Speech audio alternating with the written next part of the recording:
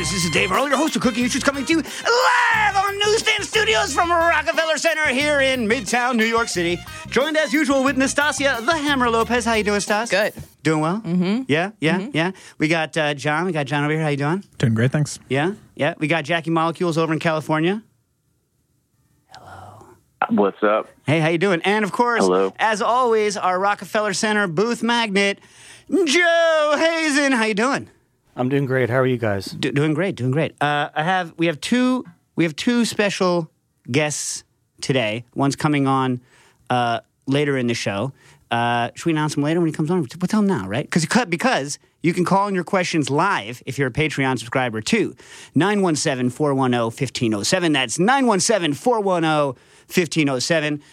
We have today, I think, I'll just tell you who it is. It's Joel Gargano from Grano Arso's restaurant in Chester, Connecticut. And, man, you've been like a friend of the show since like the beginning, kind of.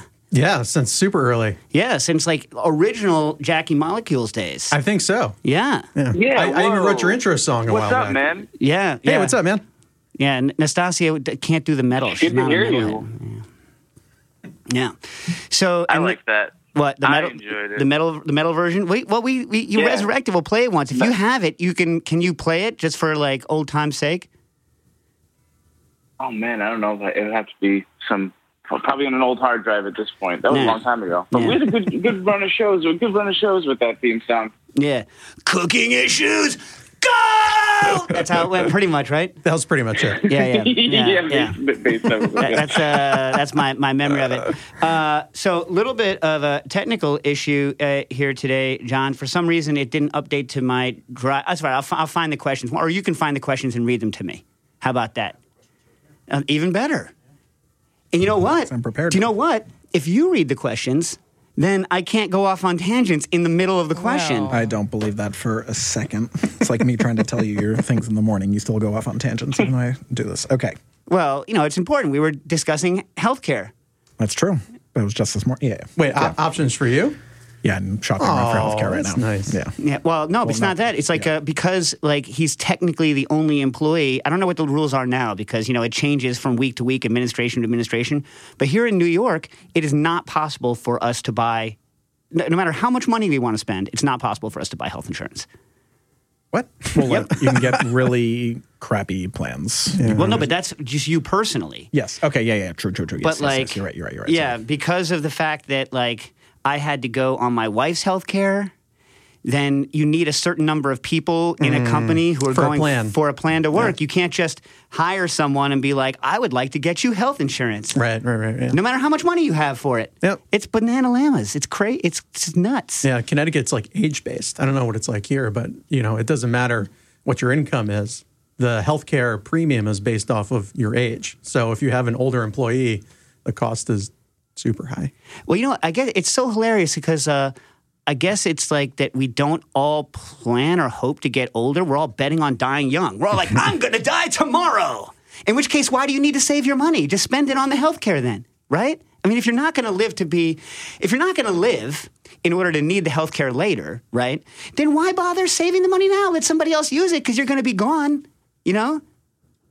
Sure. Yep. If that's what your plan is, if your plan is on being dead, you know what I mean? Yeah. Oops. All right.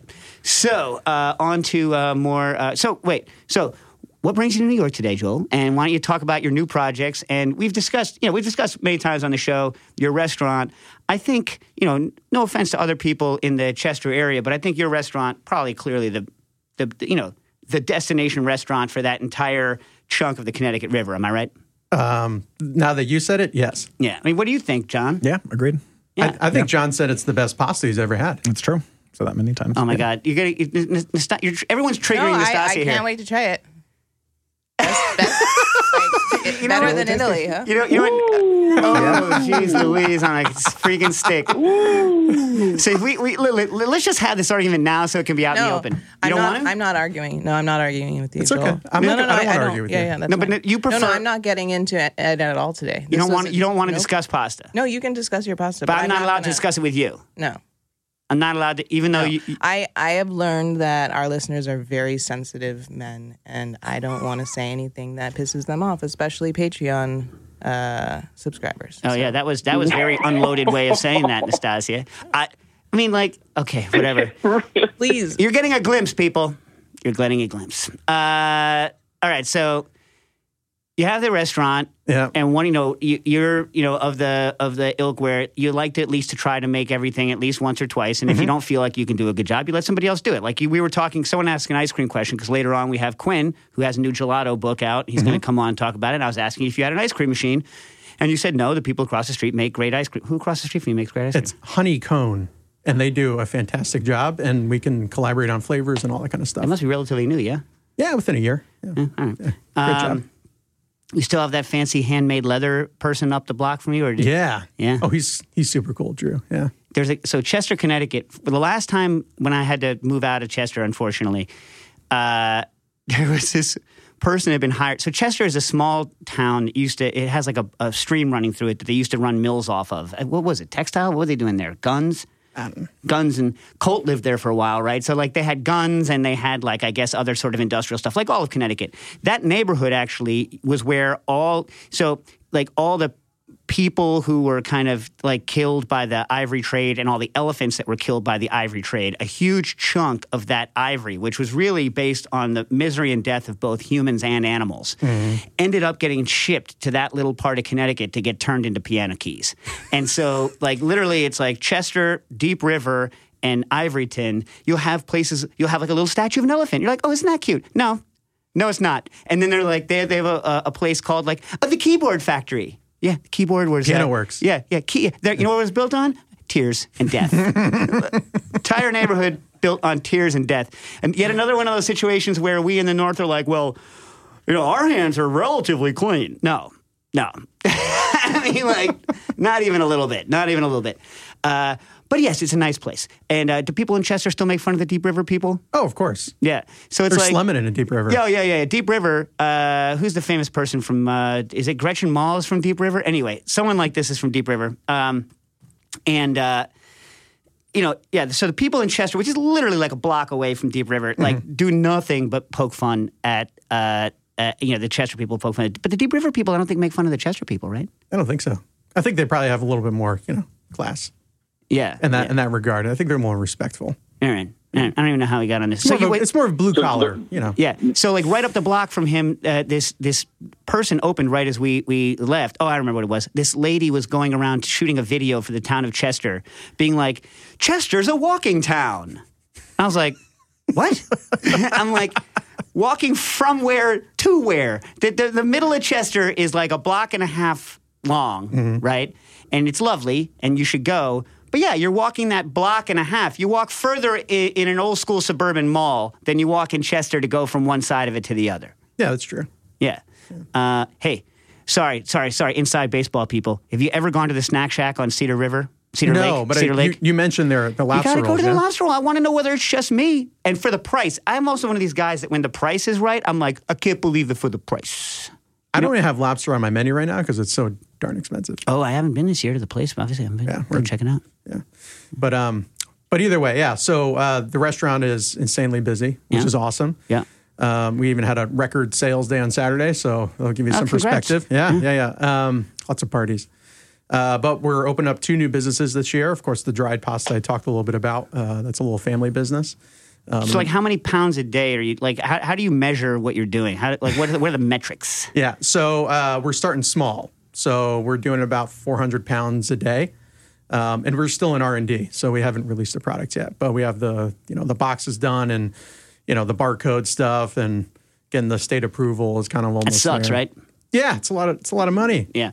Well, it's a lot of money. So, like, what percentage, I think people will be, I don't know, if you don't want to talk about it, you don't want to talk about it. What percentage of the money is the box of your cost, not of what I'm paying, but of your cost? What percentage is the box? Yeah, it's more than half. Bing ding. Yep. That's like a lot of liquor. The bottle is actually, the bottle is what you're paying for. The liquid, I'll never forget. I'm not going to say who it was, but I was at I happened to be at a meeting where a bunch of execs from a big liquor company, big one, right? And they were talking about this new liquor. And they were like, well, we don't know how much it's going to cost yet. I'm like, yeah, but I don't understand. It's like, you know how much it costs to make it. They're like, oh, the liquid? Doesn't matter. It's free. You know what I mean? Compared to like the marketing and all the other hoo-ha that they're going, I was like, damn. You know what I mean? It was just like a real eye-opener, especially on the liquor side, how some of that stuff works. I mean, some of the stuff is scarcity price, but a lot of it they get to choose. Yeah. But for you, the box is like, flour ain't that expensive. Flour and water is not that expensive. So are you buying a boatload of Durham or like, yeah? So here's what we started with. I tried to work with I'm not going to name the company, with an Italian mill that's based in somewhere in the Midwest. Okay. And they're an Italian name, an Italian company. And we got their flour in, and it was complete garbage. Yeah. And the pasta was like tasteless. And I was like, well, I bought 2 pallets of this. Just for people to know how many 50-pound sacks in a pallet. Is it 50-pound sacks though? 60, yeah, it's 50. I think it's 60 bags. Yeah. Anyway, so we're going to go back to standard General Mills for the majority of it. And you can't dump that much flour in Chester Creek. It's not that big. No, but we're going to continue the drying testing with that flour because it's not going to change the dryer itself. The process isn't going to change. It's more of a flavor thing. So my impression is all the wheat, no matter where it's milled, comes from the United States anyway. So presumably it's the milling that they've messed up. I don't know. It's flavorless. I mean, if you did a side by side, it's like clear as day. Yeah, but is the hydration different? Yeah, actually, this one that said made for pasta, and that's how they talked me into it. It said, yeah, everyone uses this. I'm like, okay. You didn't buy one bag first? I did, and then. Yeah. So I did. Yeah, I don't want to talk about that. So then I did. It's going to get better when I get 2 pallets of it. Yeah, it's going to be way better. But anyway, so we're going to switch to General Mills, which is a consistent, fantastic product. And then we're going to start to mill in some fresh milled product like rye and all the things we like to do. Well, I'm trying to decide what the most boring part of my book is going to be. Nastasia, how many words do you think I'm shooting for the book? Oh, I don't know how to. Liquid Intelligence was 127,000 words. Oh, got it. Double? No. What am I, Kenji? No. This is like, I'm shooting for the same length of book, all right? Now, okay. I've written so far, the only section that's complete, you ready for how boring this is going to be? Mushrooms. I'm still missing a couple of recipes, couple of TKs in the mushrooms. Mushrooms already clocking at about 12,000 words. It's a lot of mushroom writing. Considering that this book is not about, it's not a lot about recipes. I'm not like, here's how to take a mushroom and turn, it's not that. It's more just like, let's think about mushrooms. Here's some very simple tasting recipes, and let's think about the mushroom. You know what I mean? Like a lot of that. I yesterday wrote 3,500 words on BLT sandwiches. Because they're delicious, right? Wow. Now, forget all that. What's going to be the most boring part? It's going to be the starch damage part.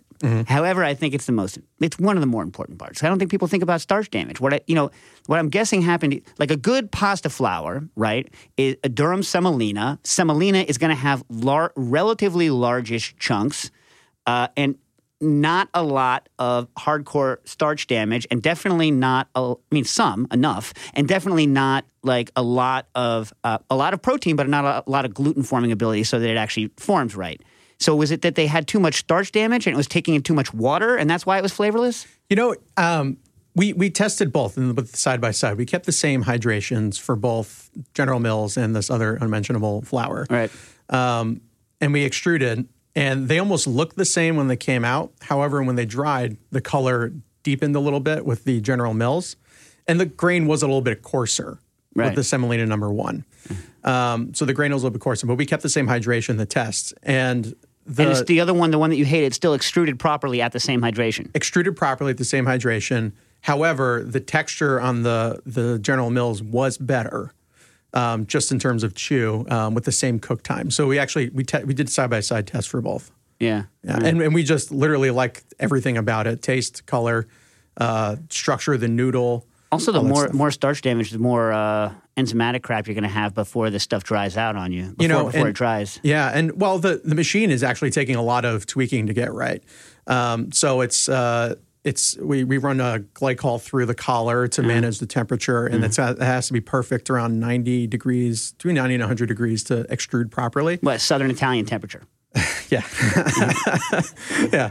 But basically, getting it out the die, you're probably wasting 20 pounds to get it to the right length and it come out of the die evenly, because the way that it comes through the auger, it's going to come out of the path of least resistance, which is the course in the middle, and the ones on the outside take a little bit longer.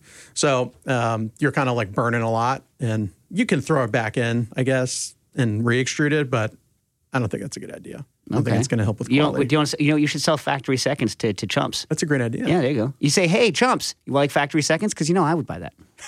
Yeah. And so do you mind talking about what kind of hydration you're shooting for? Or? Yeah. So right now it's way lower than I thought it would be. We're about 24, 25%. And I didn't think it would be that low. We, at the restaurant, extrude at 30%. That's because you don't have as much force behind it, right? And for the drying purposes, this does help. What we found is that when you tick up the hydration, it does help with the color. And the only reason we care about the color, of course, is it's going to go in a box with a window. And if your pasta looks all ashy and kind of white looking, people will compare that to, if you're going to be in a box next to Barilla, it's like that darker yellow golden color. So that's the only thing that we're a little bit concerned about from the marketability perspective. And you never cheat? You never hit it with some alkali or something to yellow it up?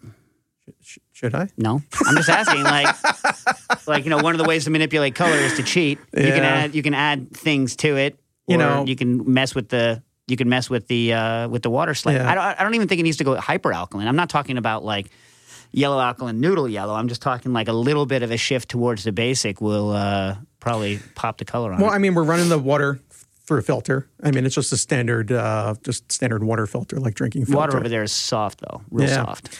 So at least our water was. We thought that could be a problem, was the water. So we ran it through a filter, and there was no flavor change and no texture change when we did that. So to us, it just kind of determined like, okay, how fast are you extruding? Because you can crank that machine up to 11. It does go up to 11, which is really awesome. For real? Yeah. Sweet. Spinal Tap machine. Exactly. Yeah. So we found that keeping it super low at around 4 for the speed, relative whatever, is a comfortable kind of like rate to come out and cut. If you go too fast, I think it does ruin the pasta structure a little bit, and it's not going to cut properly. It turns into a mess. So you can't speed up production that fast, at least for rigatoni. The first shape we're tasting, it's going to be like, the flagship, shape. Yeah, rigatoni. And then we're going to do orecchiette and casarecce. Oh, orecchiette. What a heartache orecchiette is. But it's not going to be the classic hand-formed one. It's going to be the extruded version, which is kind of a cheat. But I think I've said this on the air. I never order it ever, and I won't allow anyone at the table to order it with me because I know it's going to be a heartache. I just know it's going to be a heartache. I've had it happen to me before. It's going to come out. Look, I love orecchiette, and when it's good, it's great. But when they mess it up and they go too far on the al dente side and it's freaking raw in the middle, it's happened to us. There's a restaurant. I will never go back to it. The chef is very nice. I like him. And it's been maybe 15 years since this happened, maybe 12. And you're still feeling it. I'm still feeling it. And Jen ordered the orecchiette. And as soon as she ordered it, I was like, and it came. And they had, like everyone else in the world, par cooked their orecchiette. And then they didn't do it long enough on their finish. And it was raw. So this was hand-formed orecchiette. Like classic. It's been 12 years. All I remember is I was like, obviously you don't second guess. If your wife doesn't like it, she doesn't like it. She doesn't want it, right? But I was like, let me try one. And so, not double second guessing her, but straight up, she was straight up right. Stuff was wrong.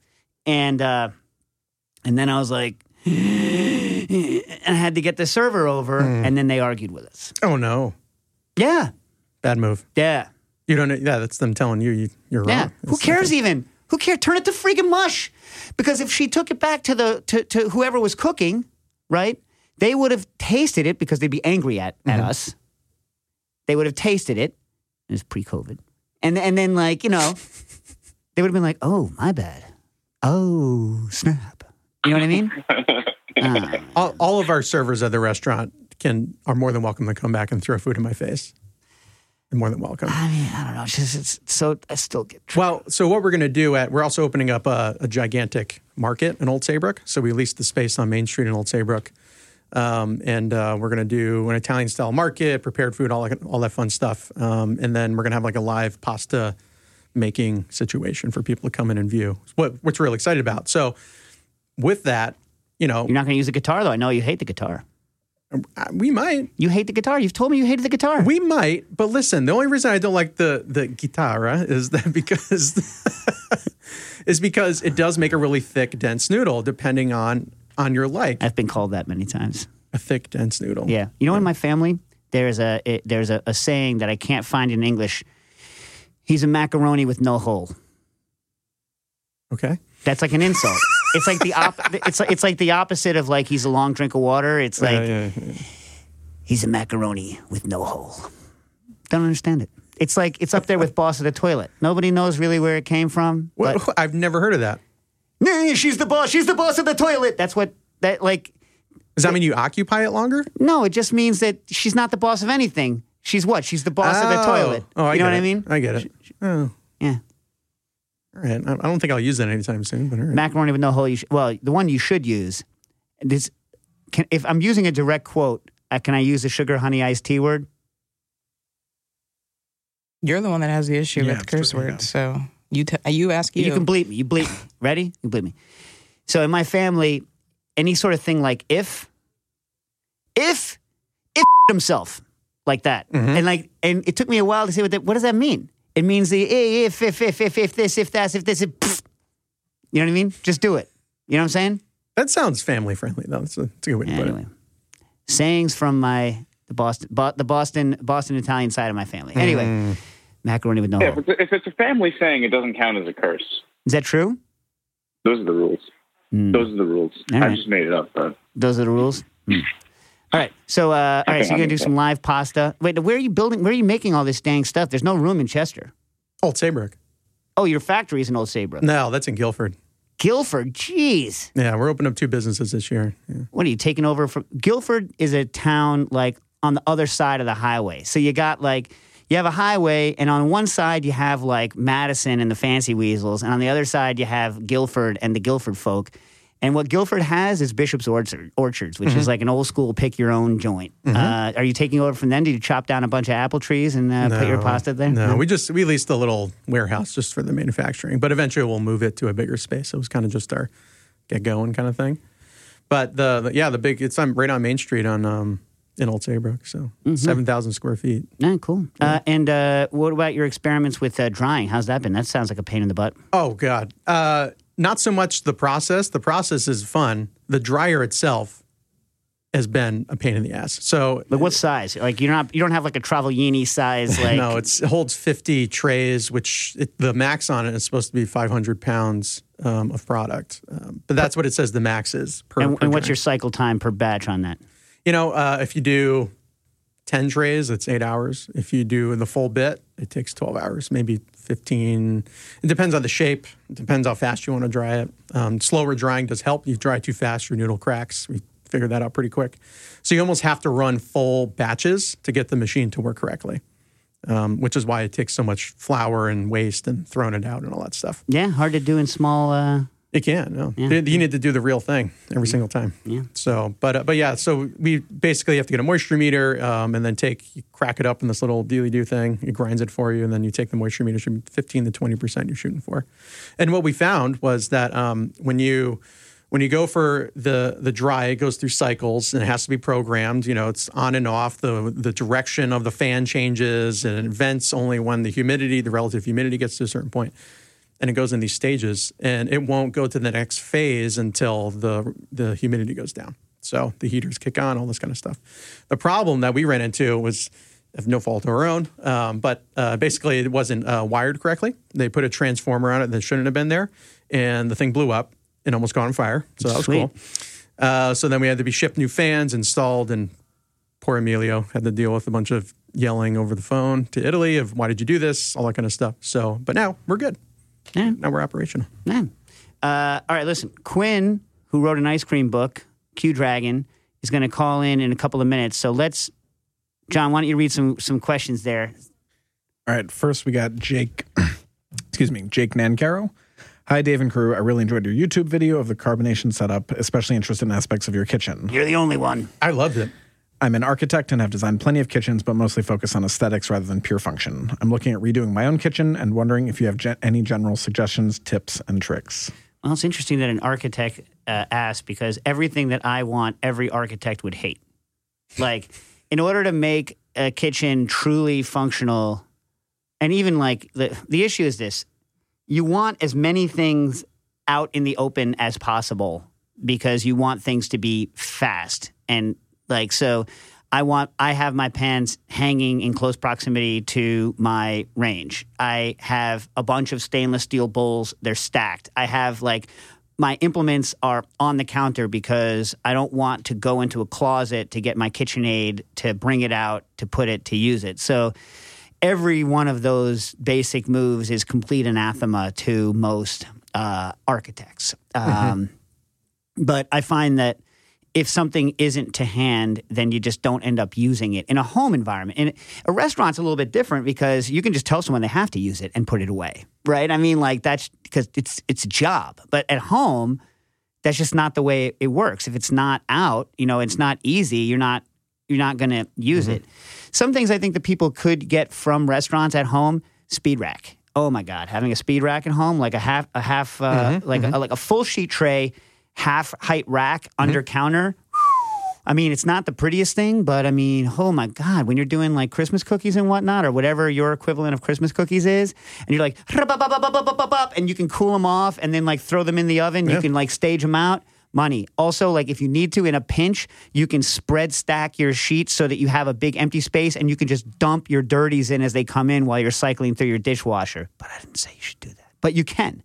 Can I tell a quick dishwasher story? Sure. So I actually put in a commercial dishwasher in my new house. Oh my goodness.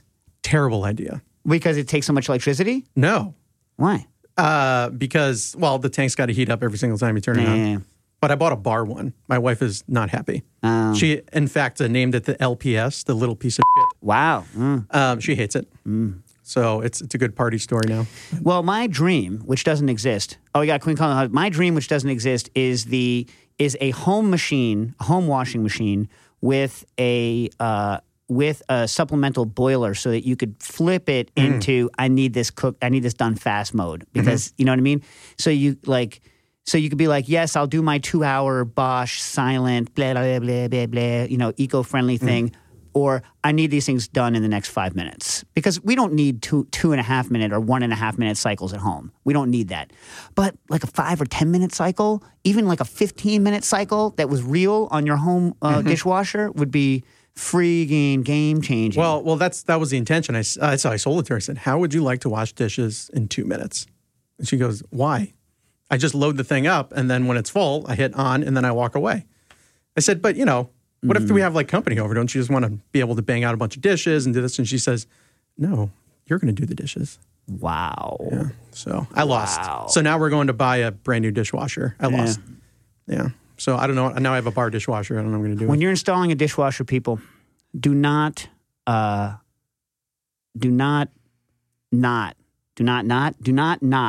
pay attention to the drain line recommendations.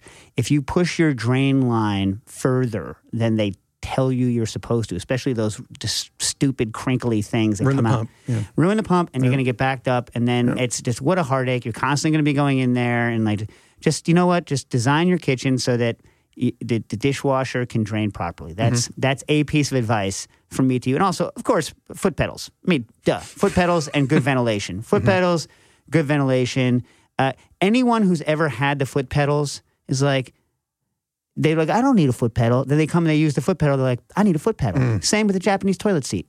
Everyone who's used it, everyone's like, I don't know, who needs it? Who wants to get sprayed in the butt with it? And then they use it like, I want to get sprayed in the butt. Everyone. Everyone. Quinn, welcome. Can you hear me? Yes, hello. Hey, good to hear your voice. Right? Long time. How's it going? Thank you. So now, Quinn, you have a new gelato book out. Give me the title again. Gelato Obsession. The Gelato Obsession. And by the way, I appreciate on the cover, there's a Searsall on the cover. I appreciate the the push out. That's very nice. And it's people, you download it. It's only, I think it was $5, right? What was it? Yeah, $5. $5. Yep. Good price. Yeah, $5. And where do they get it? They can go to gelatoobsession.com. That's all one word, and that will redirect you to the purchase page on my website. Yeah, and it's a $5 investment, and I read it, and I very, very highly researched some interesting. So first of all, like typically when you read a gelato or an ice cream book, at least the old ones, right? I mean, because remember, I came up with the Arbuckle, which was like Arbuckle ice cream, which is now I forget who does that book now, but it's currently being by that famous dairy person out of the University of Guelph. Is that how you pronounce that? Mm-hmm. Guelph? Is that Guelph? Is that right? Is that how you pronounce that Canadian town? Yep. Yeah, Guelph. Yep. Quinn, what's the name of that the book? What is that called now? Is it still just called Ice Cream, that book? I'm not sure about that. I think so. Anyway, but what's interesting is that you've done it's a very highly technical book. However, it is focused on using home equipment and is focused on using you did all the recipes to be dipped directly out of a -20 / -4 Fahrenheit freezer. So to have it be at dipping temperature directly out of a home freezer. And to me, that was like the biggest, like, what? And so, like, why don't you talk a little bit about that choice to not temper the ice cream? And two, I'm curious whether or not you're having issues with meltdown rate. Does it melt more quickly? I mean, it's gelato, it's not ice cream, so it's very highly stabilized. And does that mean that it's fine to have something that is meant to be served directly out of the freezer? Why don't you tell me your thoughts on that? Yeah, I mean, I would say, I haven't timed it. It probably does melt a little faster, but obviously I think the ideal for most gelato anyways is you serve a small portion to, whoever's having it, and then you eat it quickly, and then if you want more, you go get more. But I just thought, how many people are going to put the gelato on the counter or maybe in the fridge, forget about it, then the top layer melts, then they try and serve it, and they put it back in the freezer, and then you get degradation really quickly. No, it's a good point. So I figure let's try and make it. Again, some of the recipes do need a little bit of tempering, but I tried to minimize it as much as possible. Yeah, and so by and large, they're all fairly highly stabilized. It looks like you a lot of them or most of them contain LBG xanthan as the base thickening units. That's got to also help with the meltdown, though, right? Yeah, again, a little bit. Again, some of them also, like the fruit-based ones, anything with a high sort of additional water-containing ingredient, I also hit it with a little bit of gelatin. Yeah, and with your acidic ones, you hit them with a little bit of citrate, and that really helps a lot with the anti-curdling, or is it? I mean, I noticed you said that you don't mind a little bit of micro-curdling in your recipes, but the one you said that you seem to get the most problems out of was the grapefruit, right? Yeah, again, the grapefruit one has the most straight-up citrus juice. And again, I think when I tested it, it did, again, sort of micro-curdle, but I was remembering your explanation of micro-curdling from the milk syrup and Liquid Intelligence. And so again, when I did the final blend with the citrate as well, it came out, totally smooth. Let me ask you a question about that, because I've never added the citrate to try to fix it, but one of the problems that I've had with citrus-based, like a lemon ice cream, I've never tried it with the gelato, but with like an ice cream base is that you churn it and it's fine, but then if you try to hold it for a day or two, it starts getting real kind of grainy, sandy. Did you have that problem with that, or does the citrate really help with that too? Again, I didn't notice that. And again, when I'm using strong citrus, like lemon lime, that recipe within the book is way more about the zest flavor, and then there's only a little bit of juice. Oh, yeah. Yeah, that's true. Yeah, and the zest isn't going to cause any kind of those curdling issues. Do you have any with this? The other thing I was questioning with the stabilization is that you're a big fan, as you know, a lot of people are, of milk powder, right? You're using it both for the lactose as a sweetening thing, and I guess also to just to bulk up the solids content. But have you had any problems with the old technical literature said if your lactose level goes too high, it comes out of solution during freezing and becomes sandy. And they call it sandiness, right? So did you have any issues with that with the milk powder, or does the stabilization also help with that? I've only had issues with that in the recipes where I incorporated toasted milk powder. I have a few, the brown butter recipe, the caramel recipe, and the apple pie. So the technique involves pressure cooking milk powder in a jar to toast it. And if you go too far, it can stay a little sandy. But with regular milk powder, again, I would say I use it somewhat conservatively for some recipes. So I never found too much texture issues with that. Yeah, the other thing that was fun about it is that you never see this for a book intended to be for home. By the way, the ice cream machine you use is a typical, like, you freeze the bowl in the freezer and you do it. So you're talking about probably I had it for I would think it was $60 like 8 years ago. Yeah, that's what you said in the book, $60. I mean, the issue with those always for me is that they have a long batch time, like 30 minutes, but I would guess the stabilizers are kind of helpful so that you don't get giant crystals even though your batch time is so long, right? Is that the theory? Is that one of the reasons why you did gelato? That's why I also pre-chill.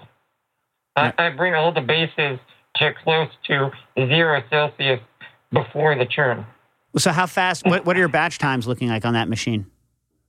15, 20. Oh, that's not bad. I mean, it's better than 2030. 15, 20 is a lot better than 2030. Yeah. Now listen, what somebody should do is donate to you like a countertop professional machine so that you can test it in the other things. In fact, we have a question. You want to talk about your ice cream question there, John? Yeah, from Brady, from Brady Vickers. Are there any worthy alternatives to the Carpigiani LB100 that run on 120 volt power, or maybe other approaches in a home environment that could result in pro level product? Oh, it depends on how much money you have. I mean, all those professional level machines are over $4,000. Right, a Carpigiani LB100, which I thought was 120, but looking it up, I guess it was 220. We had 220 plugs at the school back when I used it. We used to use Taylor's, and we used the Carpigiani LB100, which I think they re-released. I think they stopped making it for a while, and they re-released it. Fantastic machines. 4 quarts, I think, right? Something like that, 4 quarts. And they're great. They're $9,000. So, like, if you're rich, if you have nothing but money bleeding out of your ears, then yeah, go get one. And Carpigiani makes a 500 mil batch called Freeze and Go, which sounds like really pleasant because it's a countertop machine. It's got an 8 or 9 minute batch time, and it's awesome, vertical, which is nice. It's $4,500. You know what I mean? So it's like, how much money do you have? You can get Emery Thompson, which is the American one that's been around since 1909. Some people love it. I've never used one. For like $4,000, you can get a vertical countertop 2 quart that plugs into a 110, is air cooled. But it's a many $1,000 problem. And, to get the same batch time as what Quinn's getting, the only alternative, really, that some semi-pro people use in professional restaurants is the Musso or the Lello, which you're talking about like a $700 problem. You can get it from like JB Prince, and that's like 8 levels above the like standalone compressor thing that like Cuisinart would come out with. But it's still not like Carpigiani level, right? I mean, you got to be clear with yourself that that's not gonna happen, right? The energetics are kind of unfavorable. They have very good compressors. And they're heavy. Like the LB100 weighs, I think, 250, 300 pounds. You know what I mean? And like even like the smaller 2 quart Emery Thompson, and Taylor also does make a 110 unit that is just almost the size of the LB100. But again, none of the chefs I know who've used both Taylor and Carpigiani Taylor's fine, but they don't like it as much. And if you're going to be spending $4,000, do you really want to spend something on something you don't like quite as much? Problematic. But anyway, I think someone, Quinn, should get you just one of these kind of machines so that you can test the difference and just be like, because you've done all this work with a certain kind of machine. Wouldn't it be fun to have, the hyper fancy machine just to see how the recipe differs or how the texture differs? It would definitely be fun. But honestly, I would worry about having that kind of machine permanently because, I'm still developing new flavors and new recipes. And, I would never want a recipe that only works on those really fancy machines. That's fair. And also, if your goal is to write smaller batch recipes, you actually are probably, and Carpigiani makes one, Cold Delight makes one, Taylor maybe, Emery Thompson definitely makes one. The smaller batch machines, even though they're commercial quality in terms of their speed, they're much smaller batch sizes. For a restaurant, the LB100 was, for like a 60, 70 seat restaurant, the LB100 was great because it was, you'd spin a flavor and it's that's the right amount. You're not having to put like 8,000 batches of each flavor through the thing. That's the reason. I don't know if you've ever had a PacoJet or equivalent, Quinn, but like the PacoJet, people would have like a bunch of PacoJet containers, and then Nemox, Italian version of it, made an even smaller one, and they were tiny, and you had to sit there spinning all day, and it was kind of a nightmare. So the LB100 is a sweet spot for restaurants, but it's real overkill for home. Real overkill. You know what you can do at home, people? Rent a real soft serve machine. I'm serious. Rent a soft serve machine. You need a 220 plug, and it's going to be water cooled. So what you need to do is you need to hook a garden hose up to it. Put it outside, hook a garden hose. This is what I did. I hooked a garden hose up. I found one on the street, and I wheeled it home. It's 900 pounds, and I hooked a garden hose up to it into my bathtub to do the water cooling, and that is quite a party. A soft serve party is a party, a real party. And this is one of the first ice cream things I'd ever done. It was before I was working at the French Culinary. And I had never made that much creme anglaise in my life. I'd never tried to make 5 gallons of creme anglaise. And you know what you should never, ever do? Go from only ever having made like a quart of creme anglaise to then trying to make gallons in one shot. Because what you're going to see is just bloop, cooked eggs just float right to the top of your creme anglaise. And you can't uncook those eggs. And I'm no Heston Blumenthal, so I wasn't like, I meant to do that. You know what I mean? With his scrambled egg ice cream that he's famous for. And it sucked. So I ended up driving to the Bronx, driving to the Mr. Softy warehouse, and just walking up like I was a Mr. Softy truck. What are you doing? Who are you? I'm like, I have a soft serve machine. I just want to throw a party, Mr. Softy. I love Mr. Softy. Can I buy it? He's like, okay. And he sold me like couple of crates of Mr. Softy. What a party. That's a good way to do a party. But, if you don't have thousands of dollars and a lot of countertop space, you know what's really fun? And Quinn, I'm surprised that you didn't try this. The old ice and salt machines are fantastic. And in thrift stores, if you can get someone to go search for it, find them, you can find Rival. So like the classic homemade ice cream machine is White Mountain. White Mountain has wooden dashers on it, and it's old and classic, and I like it, the hand crank. The Rival from like the 80s has like a much better fitting plastic dasher system. And so I found that the ice cream I got out of my $2 thrift store Rival with the motor on it, ice and salt, because you can cheat and add more salt than you're supposed to and get very fast batch times.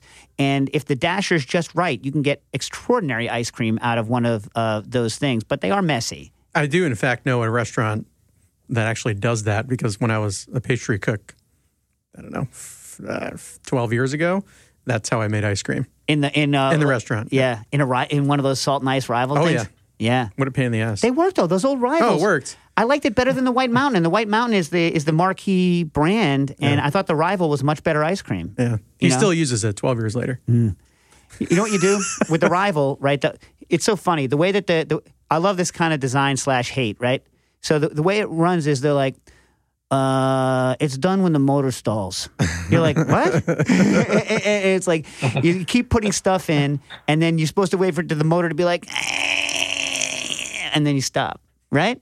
Crazy. I could never get it because we'd be doing it in August, Nah. and like you put it in the sink in the kitchen and just sweating everywhere. It's just you would get half ice cream out of it. I think he's dialed it in by now, but I remember struggling. Such a mess, and then you're supposed to pull the motor off and then pack more salt and ice on it, and then like cover it with a whole bunch of towels and let it harden in the. Yeah. Well, what happened is you put the ice in with the salt, and then that layer between the bucket and where the salt and the ice is, it starts to melt, so you don't get full contact with it. Yeah. So it's never like enough. So I don't know. Well, that's why you're supposed to crack it, but who's got the energy to sit there and beat all of that ice, and your hands are freezing? I enjoy it.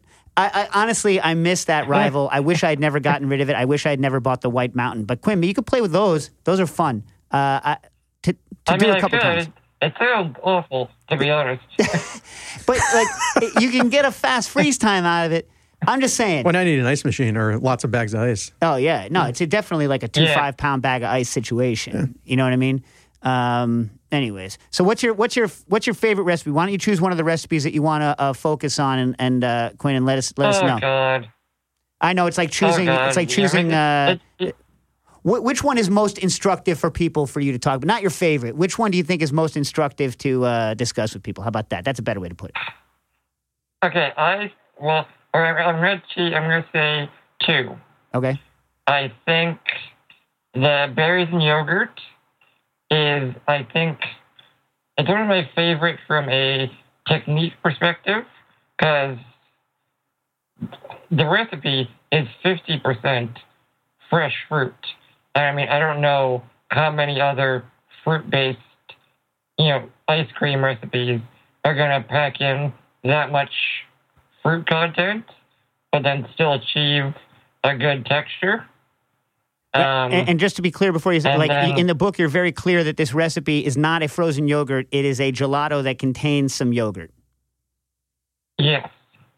Because I feel like frozen yogurt implies slightly less fat and perhaps sugar than standard frozen desserts, and this is not that.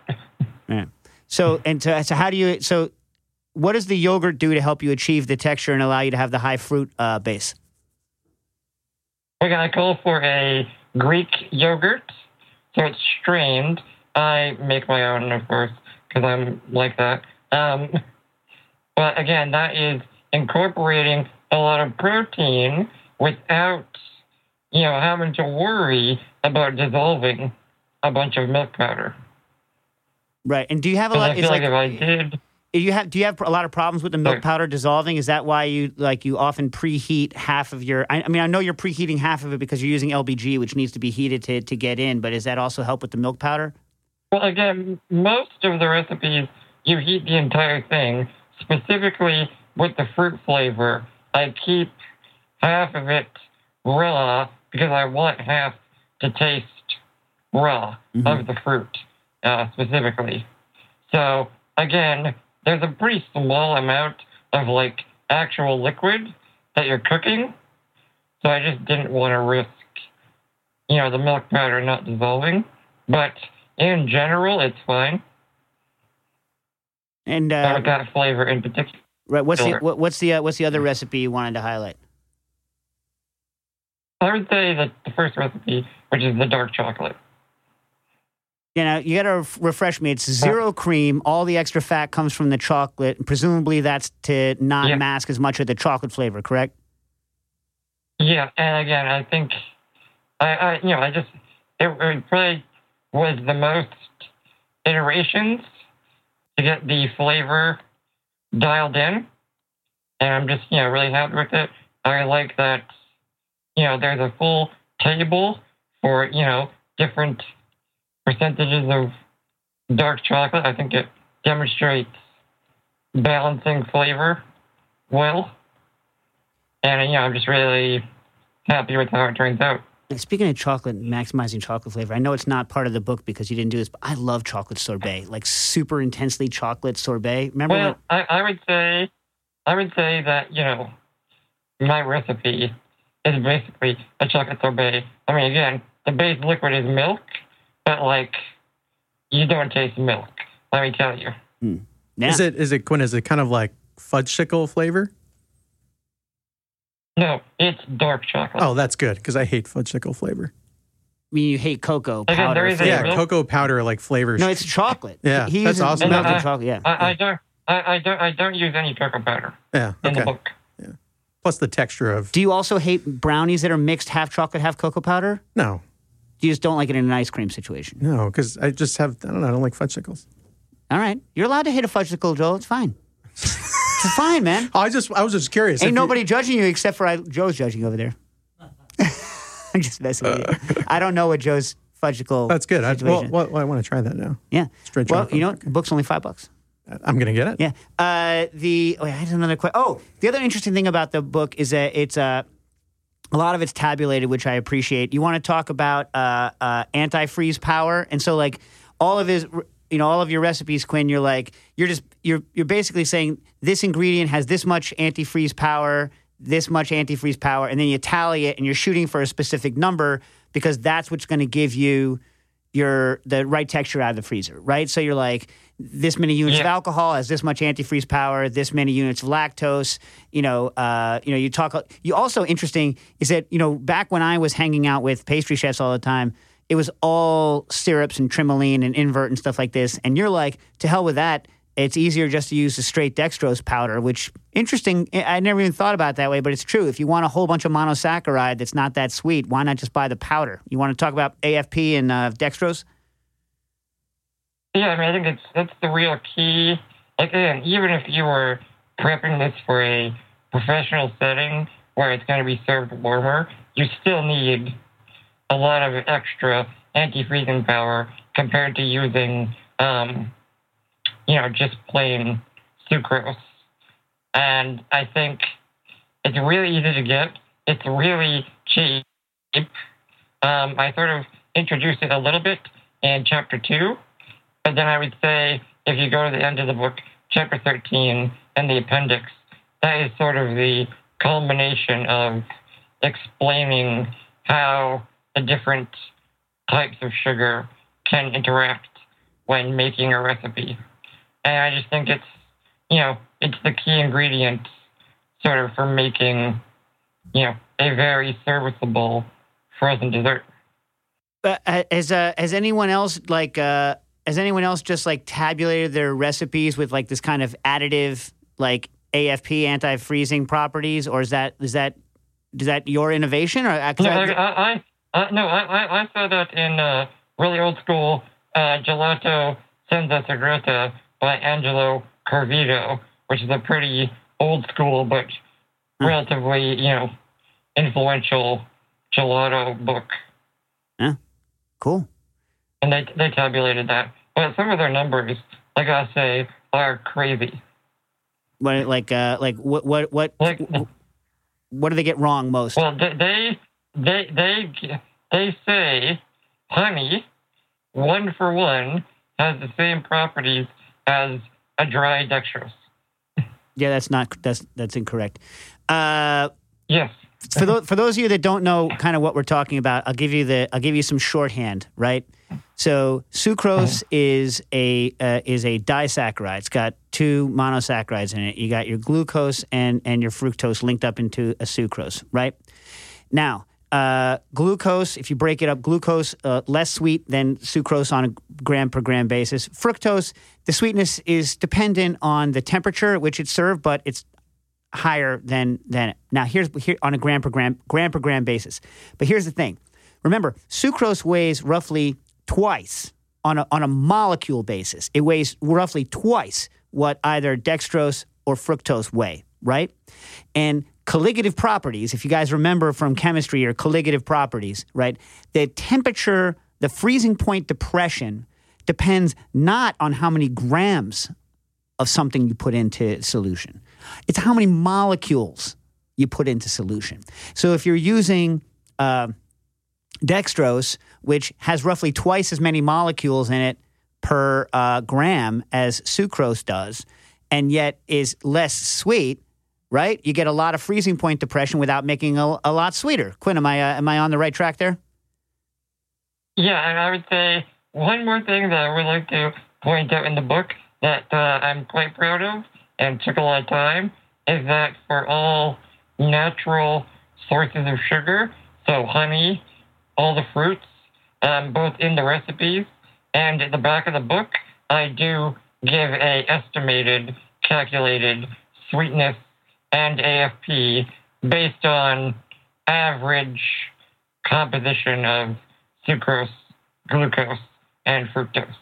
Man, average is the best. Average is the best you can do. Took a long time. It's the best you can do. All right, let's keep all of our brains together here. And John, do we have any more questions we have to get to today because we're about to run out? Nope, not from Patreon. No? Anything else that's apropos from the other list? And while we're waiting, I'm looking out here at the hot dog cart that's outside of our window. What is this cheese pretzel? When did this happen? That's not a thing. Cheese pretzel? What is that? It's like instead of a pretzel, it's like a New York pretzel, but someone who didn't understand what a pretzel was looked at it and was like, hey, how about we take the salt off of it and just put some garbage cheese on it? I feel like I've seen that in Restaurant Depot in the freezer section. Really? Yeah. Doesn't look like a good... Well, it finally caught on. Yeah? Mm. All right. So you have no more questions? We can just have these guys say that their last pitches for the for the thing? Yep. All right. Who's going to go first? Quinn, you want to give them the pitch for the book? It's only $5, people. Self-published. Yeah, it's $5. You have 27 flavors, but within that, there's probably more recipes with variations, as well as 2 chapters of information and 1 chapter of how to make your own flavors. Well, it's definitely $5 worth of. It's more than $5. It's definitely worth the $5 in terms of the information and the research that you put into it. And kudos to anyone who's going to put the time in to go do a self-published thing. So, they're supposed to go to gelatoobsession.com, and that's where it links off to get it, and it comes in a PDF format, right? Yep, you get, I believe, you purchase it and you get an email to download it. It's all DRM free, so it's just a simple PDF once you buy it. But yeah, there you go. See, he's not even trying to beat you over the head and not let you use it across all your platforms. And no trees were murdered in the making of this book. So there you go. You know what I mean? Although there is a print version on the way. Well, you know, well that'll come. You know, kill a tree, save a tree farmer. You know what I mean? All right, well, Quinn, thanks so much for coming on. Joel, what do you got for us? What's your last licks? So soon to hit store shelves. I don't know where, but maybe just Connecticut to start. Gargano pasta, the family brand, family owned, family operated. Yeah, it's gonna family owned. Oh yeah, it's gonna be one of those. But it's gonna say it on it. Oh yeah, all that stuff. On the bottom, it's gonna say the Gargano family. Gargano, hey, yeah. And you're gonna get hey, which I've never heard you say. Which would be funny if you started. By the way. You're so old school. I know you were here a lot, but you're so old school, like Connecticut. Like you worked. Didn't you used to work? Where did you work in New Haven? It wasn't Leon's, right? No. I worked at like a corporate kitchen in New Haven. But my family owned a bakery in Branford, and we made all the cannolis and the like. Yeah. Nice. Yeah. Nice. Old school. Old school Connecticut. All righty. Quinn, Joel, thanks. See you guys next week. Cooking Issues.